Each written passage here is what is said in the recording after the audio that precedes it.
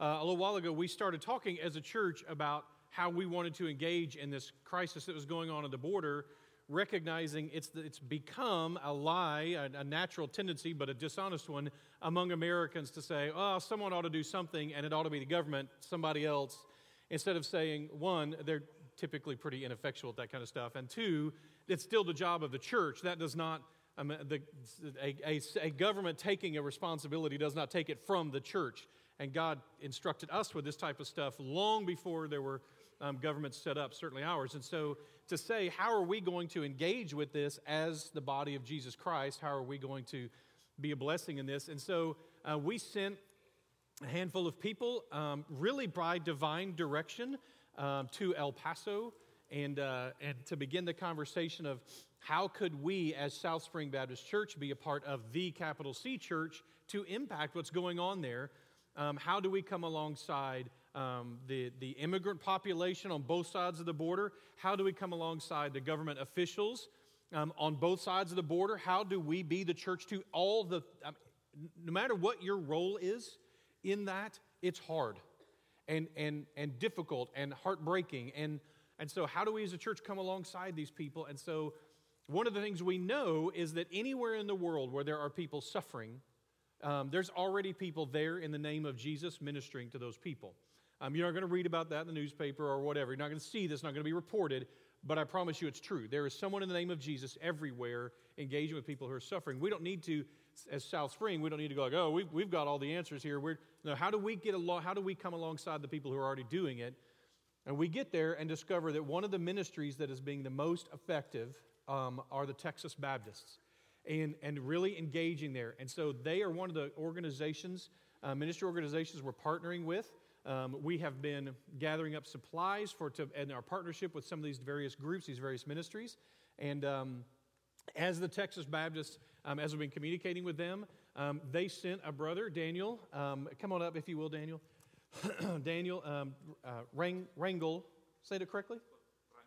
Rangel. See, that's why I didn't say it in the first service, because I knew I'd get it wrong.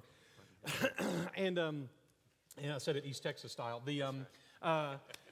And Daniel is with the Texas Baptist and has brought information with him today. If you want to find out more about this river ministry, make sure and meet him after the service. Back on the table, he's got all kinds of information. We'd love for you to know and to pray and how to be praying for us. And then he is going to pray over us and our role as South Spring in engaging in this ministry as well. So how cool that he's come from Fort Worth to pray over us. We're so grateful. So if you will, yes. Share with us that. I just want to let you know that at that table, if you only take one thing, there's a flyer here. It's just a general invitation. It says, come help us share the hope of Christ on the border.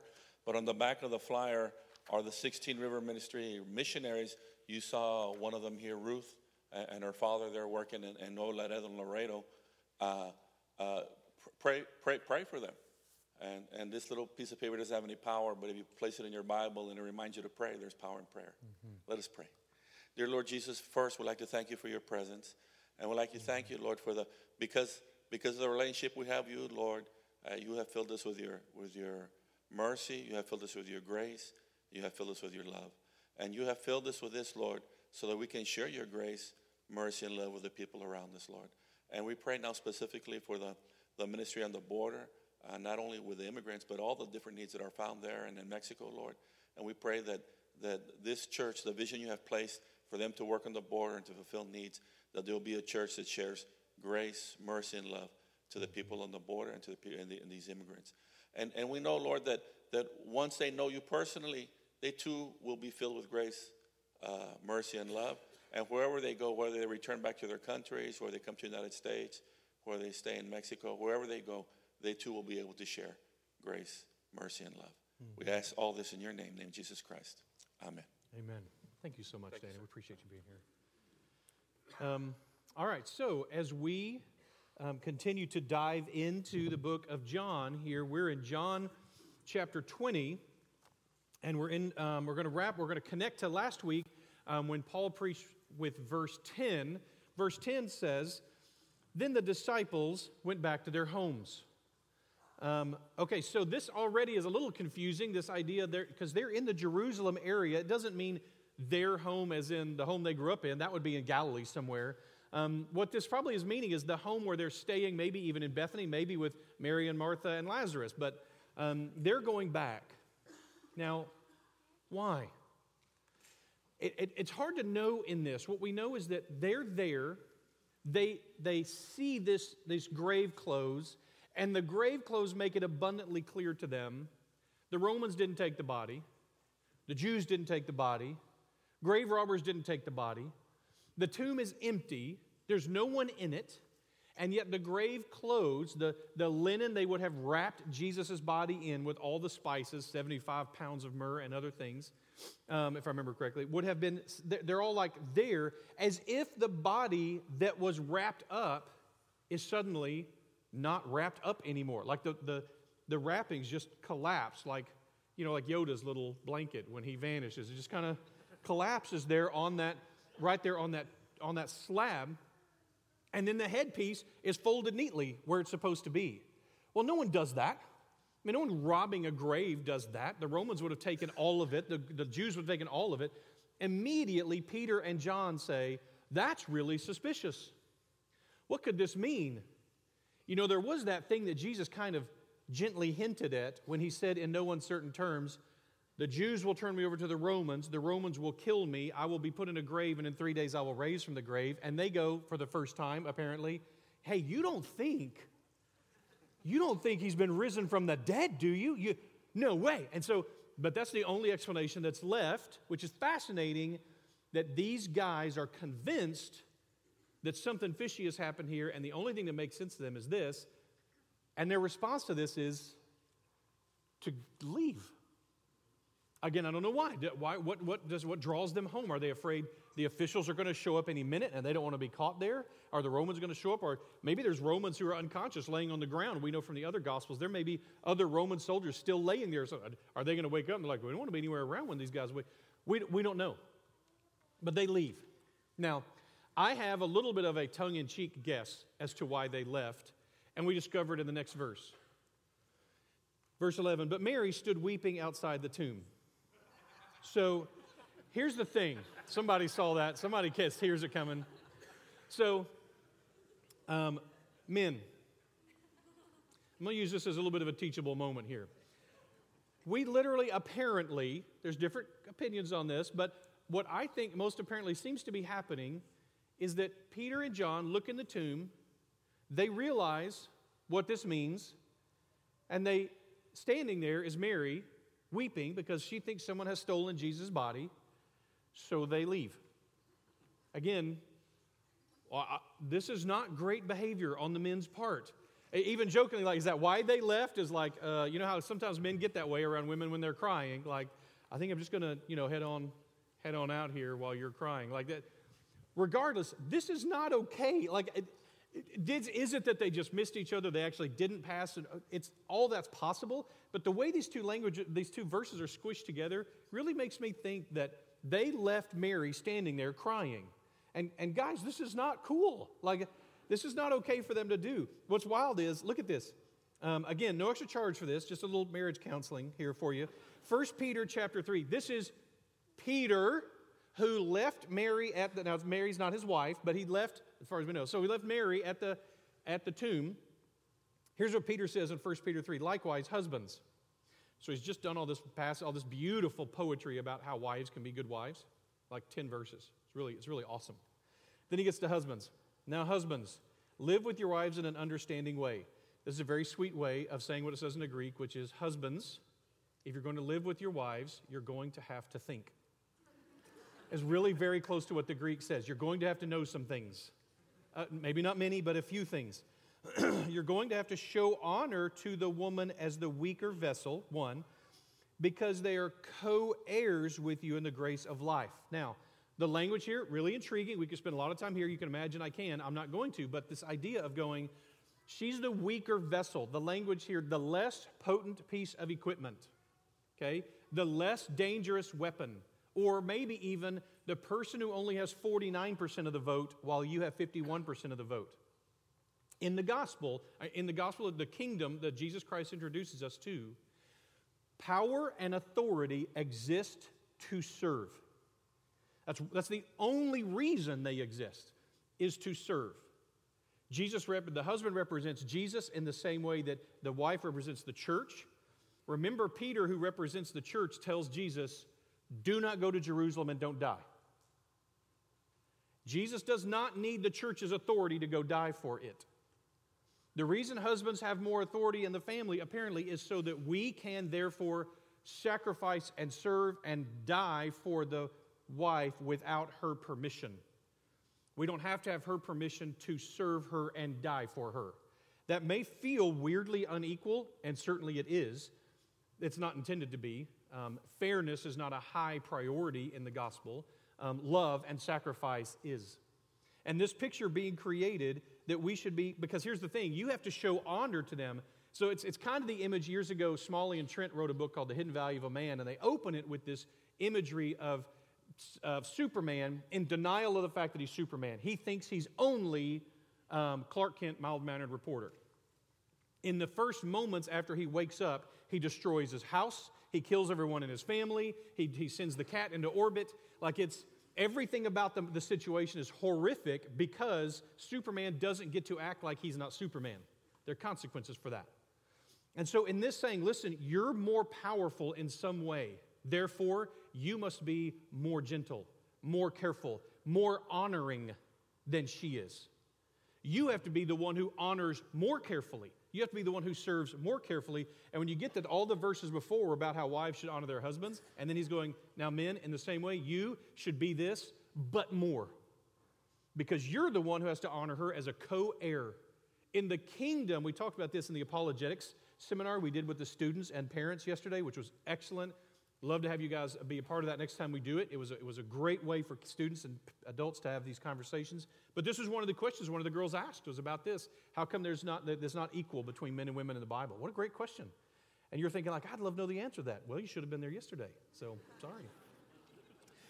And so as you engage with us to go, this, how do we serve one another? How do we love one another in this? In the kingdom, the only authority structure is Jesus and everyone else. There's the big brother and all the little siblings. And we're co-heirs with him as his little siblings. That's us. As co-heirs with you in the grace of life so your prayers will not be hindered. This is Peter, who apparently somewhere between wandering off and leaving a woman crying in a garden, in a tomb, and being later on down the road writing this letter, realized, you know what? As men, we ought to be gentle. We ought to be kind. We ought to be intentionally serving. He does not model that well here, unfortunately. So they wander off, and it's going to be unfortunate what happens because of that. So they wander off. Not sure why, but they do. Verse 12, Mary, so she weeps. She's weeping. She stoops to look into the tomb because the way the tombs are built that way. She saw two angels in white sitting where the body of Jesus had lain, one at the head and one at the feet. And they said to her, "Woman, why are you weeping?" And she said to them, "They have taken away my Lord, and I do not know where they have laid him." Catch, Peter and John didn't even explain to her that Jesus had been risen from the grave. They didn't explain to her the significance of the grave clothes. They just left. Like that might have comforted her a little in her weeping, right? So here she is looking in. She doesn't see grave clothes. She sees two angels dressed in white. Okay, so hermeneutics, the art and science of studying Scripture, is something that all Christians must be talented at. We must learn these skills. The step one in doing that is the word observe. Okay? What do you observe about the angels? Group participation is acceptable here. Yeah? They're sitting. Okay, one, that's probably because the tombs, even though we're going to look at a picture here in a second that makes this big cavernous tomb, no. The tombs were very small. Some of you have been in first century Jewish tombs. I have to stoop over like this the whole time I'm in it. They're not meant for hanging out. So they're sitting in there. Okay, good? Not for living people anyway. What else do you see? Okay, there's two.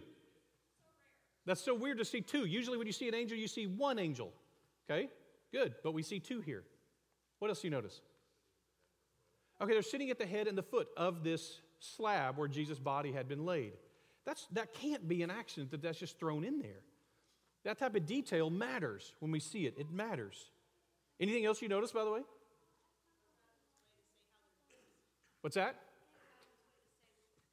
Yeah, they're wearing white clothes, right? They're glowing, kind of this glowing white thing that angels seem to do sometimes with their clothing. The garments are glowing white. Good. They're not terribly scary, apparently. Like often angels, when they show up, people fall on their face and they're terrified. They think they're going to die. This doesn't seem to be the case here.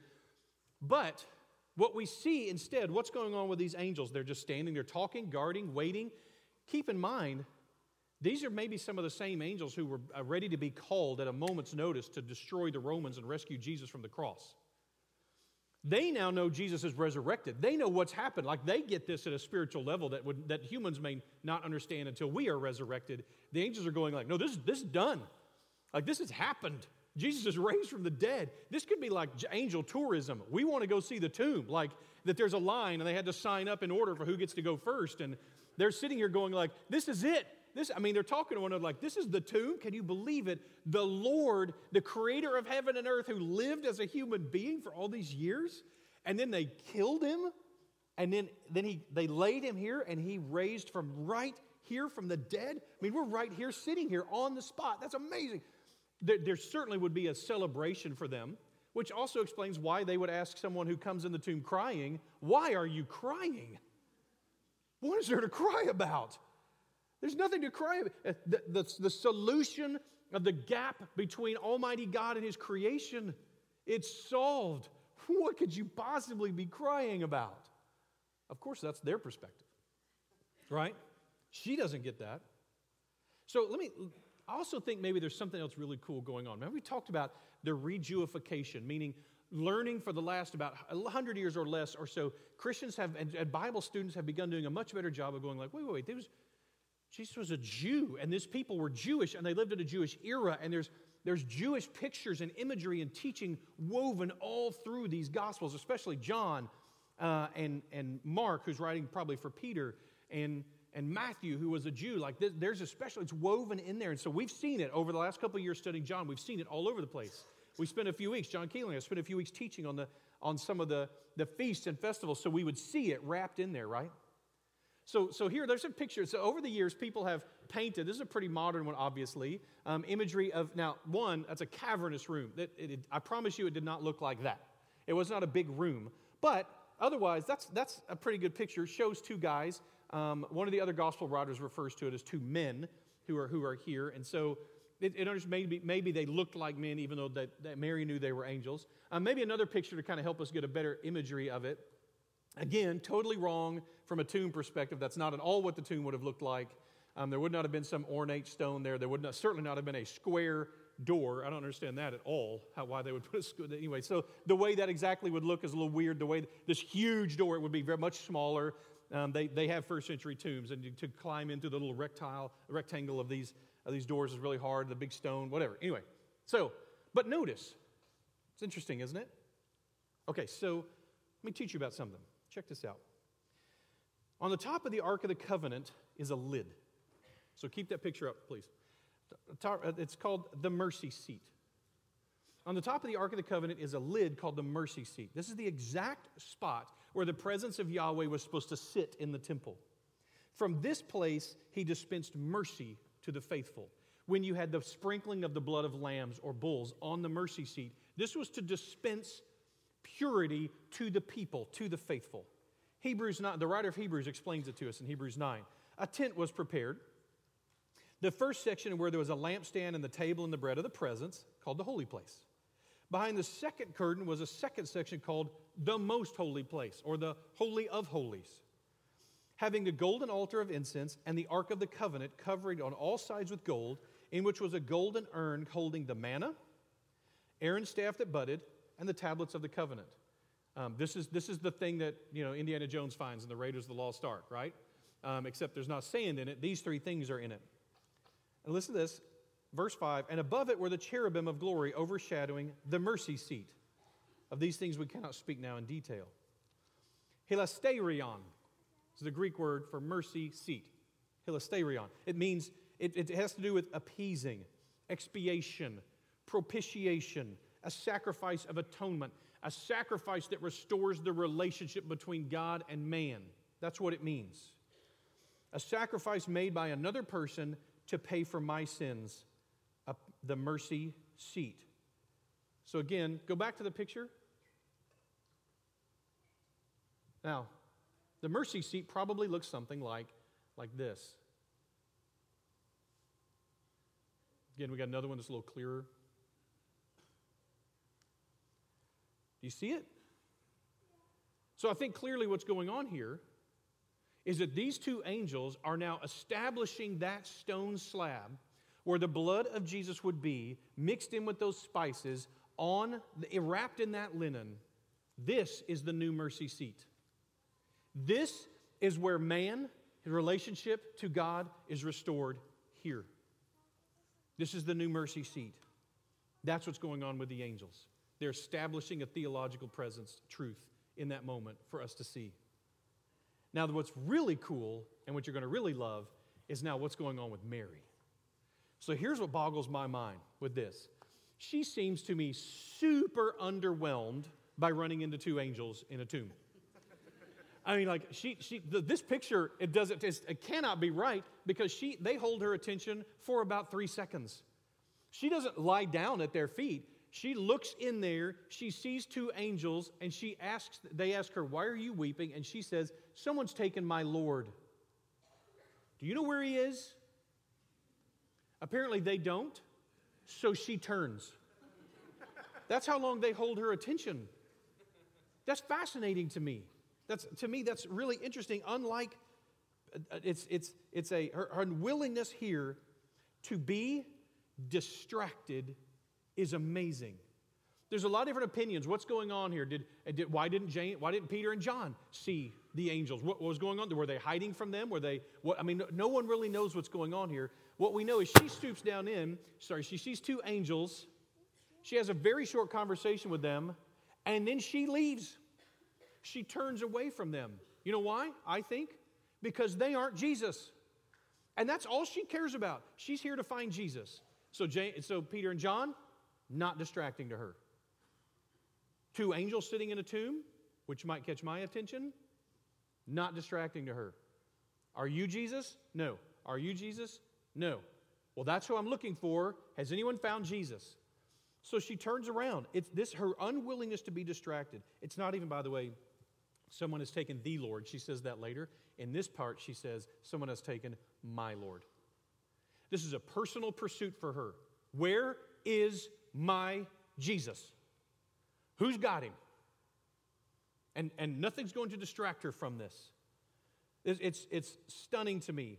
When Davis Buchanan was teaching a few weeks ago with the college students, and as they were looking through James, engaging with this message through the Jewish teaching of the defying this idea that faith and works are somehow in opposition to each other. Even that's what the book of James is trying to teach, which it isn't. Mary's faith is this: I'm looking for Jesus. Mary's works is this: I'm looking for Jesus. They aren't in opposition to each other. That's the message that is there. What a great picture as we look at this. Who is this woman who is so single-mindedly driven to find Jesus that angels in a tomb are of no interest to her? What is that like? In Luke 7, and I turn towards, so Luke 7 is this great little story where Jesus goes into a wealthy man's home, and he just doesn't seem to fit in very well. And a bunch of Jesus' less than savory friends join him in this wealthy man's home. And the wealthy man is not okay with this. Simon is his name, and Simon's not okay with this. And a woman comes in and breaks ointment over his feet, and with her tears begins washing his feet, and with her hair wiping up, cleaning his feet. Now, we saw a similar story to this. It's not the same one, where Mary, the sister of Martha and Lazarus, does something like this in their home. That was in John. This account is not in John. This is a separate one. It's another person. We don't get this person's name for sure. We have a tradition. But so what happens, this woman does this. Simon throws a fit about it. How dare you letting this unclean woman touch you? Right? You can imagine this conversation went super well with Jesus. Right? If you know him at all, this is going to go well. Confront him on dealing with unclean people, unwanted people. So then turning toward the woman, Jesus said to Simon, I love that. He turns to the woman, but says to Simon, right? Do you see this woman? Already. Do you see her? I entered your house, and you gave me no water for my feet, but she has wet my feet with her tears and wiped them with her hair. You gave me no kiss, but from the time I came in, she has not ceased to kiss my feet. You did not anoint my head with oil, but she has anointed my feet with ointment. Therefore, I tell you, her sins, which are many, are forgiven, for she has loved much. But he who is forgiven little, loves little. And he said to her, your sins are forgiven. Then those who were at the table with him began to say among themselves, who is this who forgives sins? He said to the woman, again ignoring them, your faith has saved you. Go in peace. Now, this woman is not named. But immediately after, in the book of Luke, we are introduced to three women, Joanna, Susanna, and Mary the Magdalene. Mary from the town of Magdala. And traditionally, she is the one who has been assigned as the one who washed Jesus' feet in this moment. A woman potentially of ill repute, whatever that means. We do know that she had had 7 demons. Mary Magdalene had had 7 demons cast out of her. What type of life had she lived to be possessed by 7 demons? In this moment, and the tradition is that this woman is Mary Magdalene. Traditionally it's her. Much had been forgiven. The mercy seat was well appreciated by Mary. She understood her need to be forgiven and to be saved. She's looking for Jesus, and not even 2 angels are going to distract her. I read this, and I immediately am struck by the things I am distracted by. I'm so easily distracted. Every little thing. I would have been distracted by James and John's little foot race. That would have distracted me. I would have been distracted by them leaving me by the tomb by myself. That would have distracted me. I certainly would have been distracted by 2 angels in the tomb. I would have been distracted by my phone vibrating in the midst of this experience. Like everything about this, I'm so easily distracted. Having said this to the angels, she turned around. She's done with them already. Are you Jesus? No. Do you know where he is? No? Done.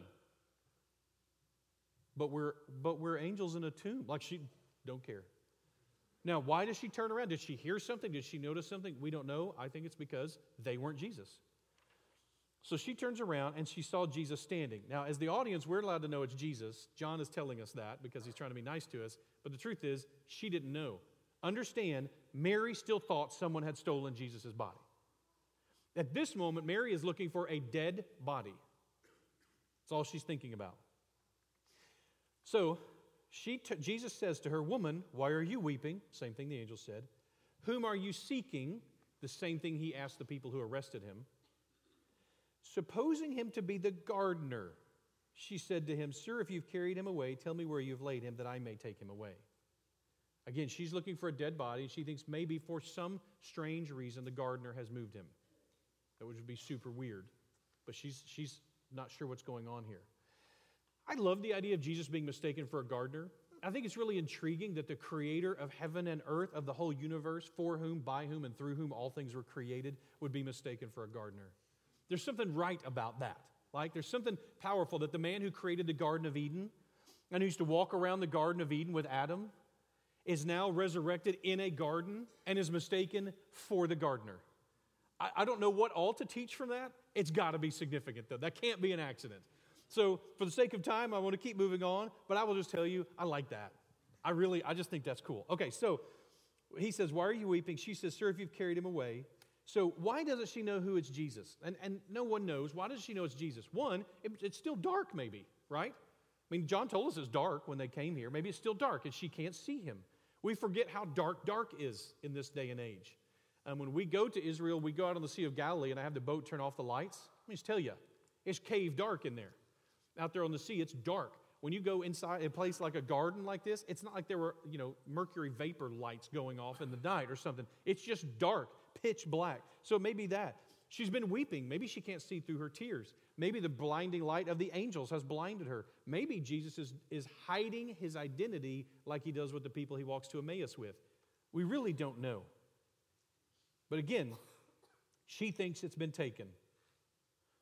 These non-communicative men, John and Peter, did not explain to her how they had come to the conclusion Jesus was resurrected, so she's still stuck.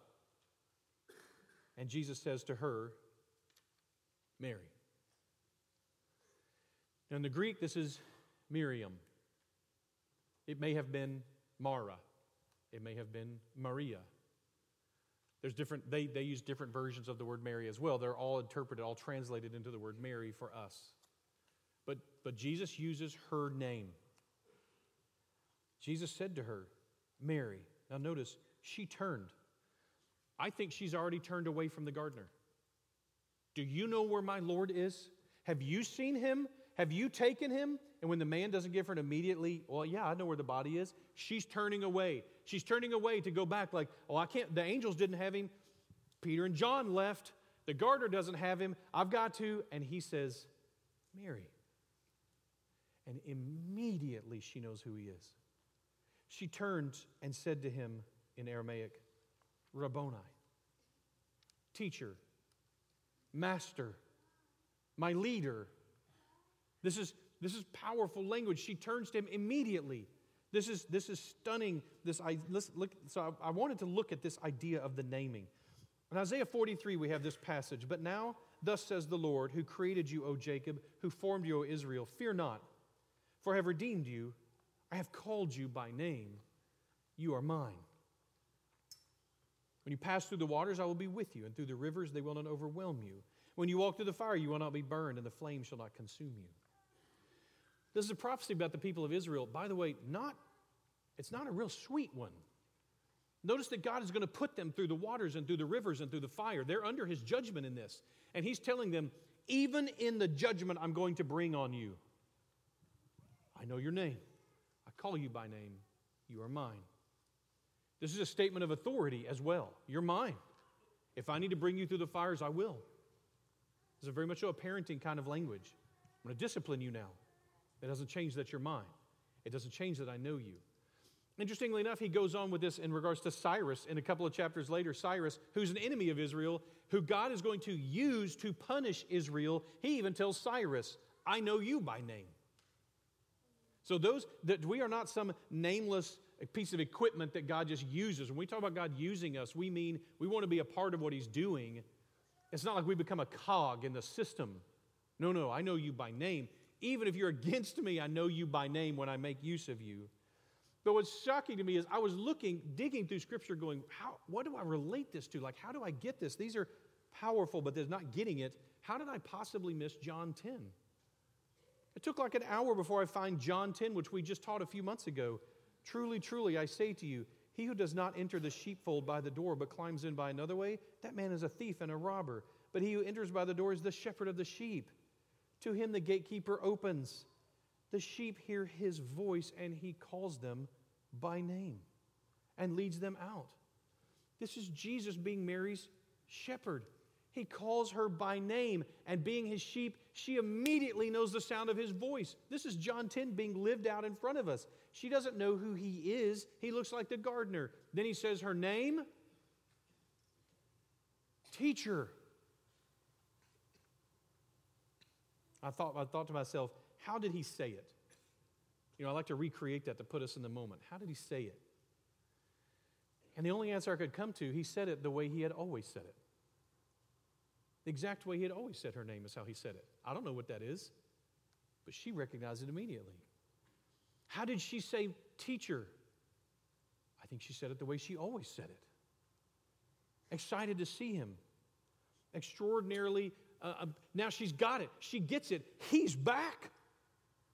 The excitement of the angels suddenly makes sense to her. John and Peter running off, maybe suddenly that makes sense to her. It doesn't matter. What she cares about is, I found him. That's what I was looking for, and I found him. Now it says in verse 17 this phrase that's we've probably misused for a long time. And Jesus said to her, do not cling to me, for I have not yet ascended to the Father, but I go to my brothers and say to them, I am ascending to my Father and your Father, to my God and your God. Mary Magdalene went and announced to the disciples, I've seen the Lord, and that he had said these things to her. So here's what's interesting. The question, what do you picture here? If you grew up with the King James like I did, then you picture this as Jesus saying to her, do not touch me. That's how the King James decided to interpret this or to translate the Greek here. Do not touch me. And so we get the ESV saying, do not cling to me. And so we get medieval paintings like this. One, let's just all take a second. and mock the European centrism of it, right? With blonde-haired, rosy-cheeked Jesus, and red-headed Mary Magdalene, not looking super Jewish. So again, the tendency of us to recreate this it's just wild to me. This is why we misinterpreted a lot of passages for many years and painted stuff like this. But notice the hand. This is really, really common among the paintings of this era from this phrase, from this verse. Do not touch me. There's a hand in the way. Let's show the next one. This one is even like, talk to the hand. Like he's like, this is a stiff arm moment, right? And by the way, notice the total dispassionate expression on Jesus' face. I mean, there's no emotion there at all. He's like a robot. At least they have dark hair. But other than that, it's still not doing it. He still looks very Roman in his Roman toga, doesn't he? So don't, because apparently that's how gardeners dress. So she mistook that for a gardener. Anyway, she means a fraternity guy, right? So he does this like, no, hand up. No, don't touch me, right? This one's even worse. Now we have the two-hand position.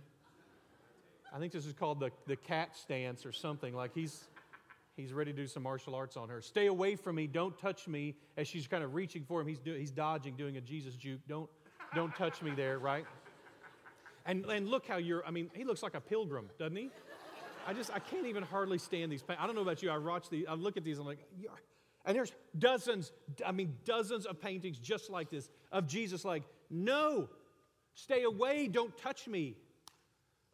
Okay, maybe. There's some arguments to be made in the midst of this. Is there something theologically significant going on that Jesus doesn't want? Like, has he not gotten a new body yet? Is he still just spirit or something freaky like that? Is there something strange going on? And it's really hard to combine that with the walk to Emmaus where he eats or with the fact that in 7 days or 8 days, Thomas is going to be forced to stick his hands in his side and his wounds. And one Jewish commentator did talk about, like, maybe this is just Jewish cleanliness, that Jesus is like, listen, you're a woman who for whatever reason is unclean, and I've got to go to the temple, by the way, not the one in Jerusalem, the one in heaven, and I can't be ceremonially unclean for 7 days because on the 8th day, he is going to allow Thomas to touch him. That's the best argument I've heard. There's still a big problem in that, of course, that Jesus is not overly impressed with cleanliness laws anywhere in the New Testament. He handles unclean people and unclean things all the time. I mean, the man hugs lepers. I mean, you're not particularly worried about cleanliness laws if you're doing that kind of stuff. And so that's always tough for me as well. But here's the main problem. This is one of those situations where the Greek has maybe been misunderstood. The tense here is to keep on doing something. And so a better translation might be, do not keep on clinging to me. That's not similar to don't touch me. That's a very different feel to it. That Mary, she's been searching frantically for her Lord and she's found him. And so she does exactly what she probably always did when she was reunited with Jesus, was to wrap him up in her arms. And I'm going to explain what I think Jesus is saying here. But I got a new picture for this now. Could we run those? Run the first one?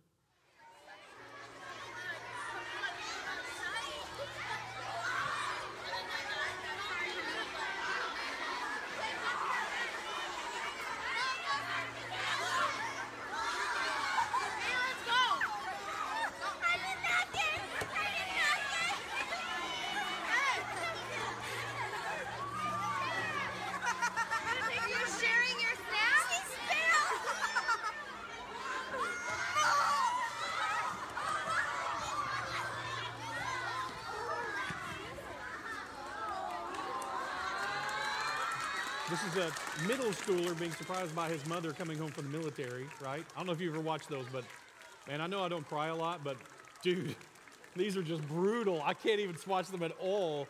But notice, this is a middle school boy. What does he care about everybody else in the room? Nothing. They cease to exist. He is concerned about one thing. His mother is back for whatever reason, right? And he is clinging to her. She has to like peel him off of her there, right? You want to see another one, don't you? Yeah, you do. One more. Okay, come on, one more. This one was entitled, Marine Surprises Mom at Christmas. Man, you know you're going to cry when you watch this, right? This is a new picture. By the way, how Marine of him. He props the door open here and then stands at parade rest.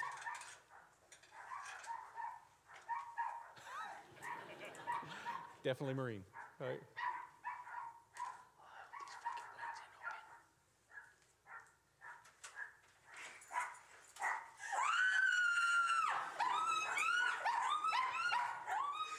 That's Mary Magdalene. Right there. That's Mary Magdalene. She screamed, she squealed, she grabbed Jesus, and he would have smiled just like that. I am confident of it. And here, what we have here is how long she hangs there, I don't know. And Jesus finally goes like, Mary, Mary, don't keep clinging to, I've got something I need you to do. And so you're going to, I need my legs back. I found one painting, a modern painting, that understands the Greek a little better. That says this. Okay, wait. You're gonna have to, he has to peel Mary off of him. Don't keep clinging to me, because I need you to go back to my brothers and tell them what's happened. Because, by the way, they already left. Mary Magdalene, of 7 demons, Mamie, the woman of ill repute, called out by Simon, is the first human being to experience the risen Savior. What an honor to this woman. What an amazing picture to her. What a representation of her devotion, her tenacity. She is looking for Jesus, and no one's going to dissuade her. No one's going to distract her. This is what she's looking for. What an incredible picture of that for us in a hyper-distracted culture. That this is what she wants. And by the way, this is also, I'm not going to get into this, but from an apologetics perspective, from a defense of the faith, the fact that it is a woman, especially one maybe of ill repute, who finds Jesus first, is phenomenal defense that this is not made up. Because if you were making up a resurrection, you would, especially when you have the opportunity to say that 2 men of good standing could have been the first to meet Jesus and find Jesus and then be the witnesses on their behalf. 2 men versus 1 woman. No way you would do that. You would never fictionalize this account. This is the way it happened. And by the way, we know from the other Gospels that there are other women there, but apparently there's this moment where Mary, undistracted, undeterred, finds Jesus first and wraps him up. And Jesus is saying, like, I need to go to the Father. I got some stuff to do, and I need you to go tell the brothers what's happened. Now, we'll pick up with the next verse as we link between the 2 passages next time, but check this out. The final lesson maybe from this passage from Mary, and this just jumped out at me, was the action verbs in this passage, what Mary did. There's a gospel presentation in these action verbs. She wept, she stooped, she looked, she saw, she said, she turned, she saw, she turned, she said, she went, and she announced. There is I don't know if that's intentional on John's part or not. You never know with Jewish writers. They will weave stuff into that in some cool ways. But think about that. Is that where you are? Can you weep over your sin? Can you weep over your brokenness? Can you weep over your need? Will you stoop? Will you bow? Will you lower your eyes? Will you be affected by Him? Will you look and keep looking? And as you look, will you see? And when you've seen, will you confess? Will you say it, what you've seen? Once you've said it, will you turn? And when you turn, then what do you see? When you see, do you keep turning?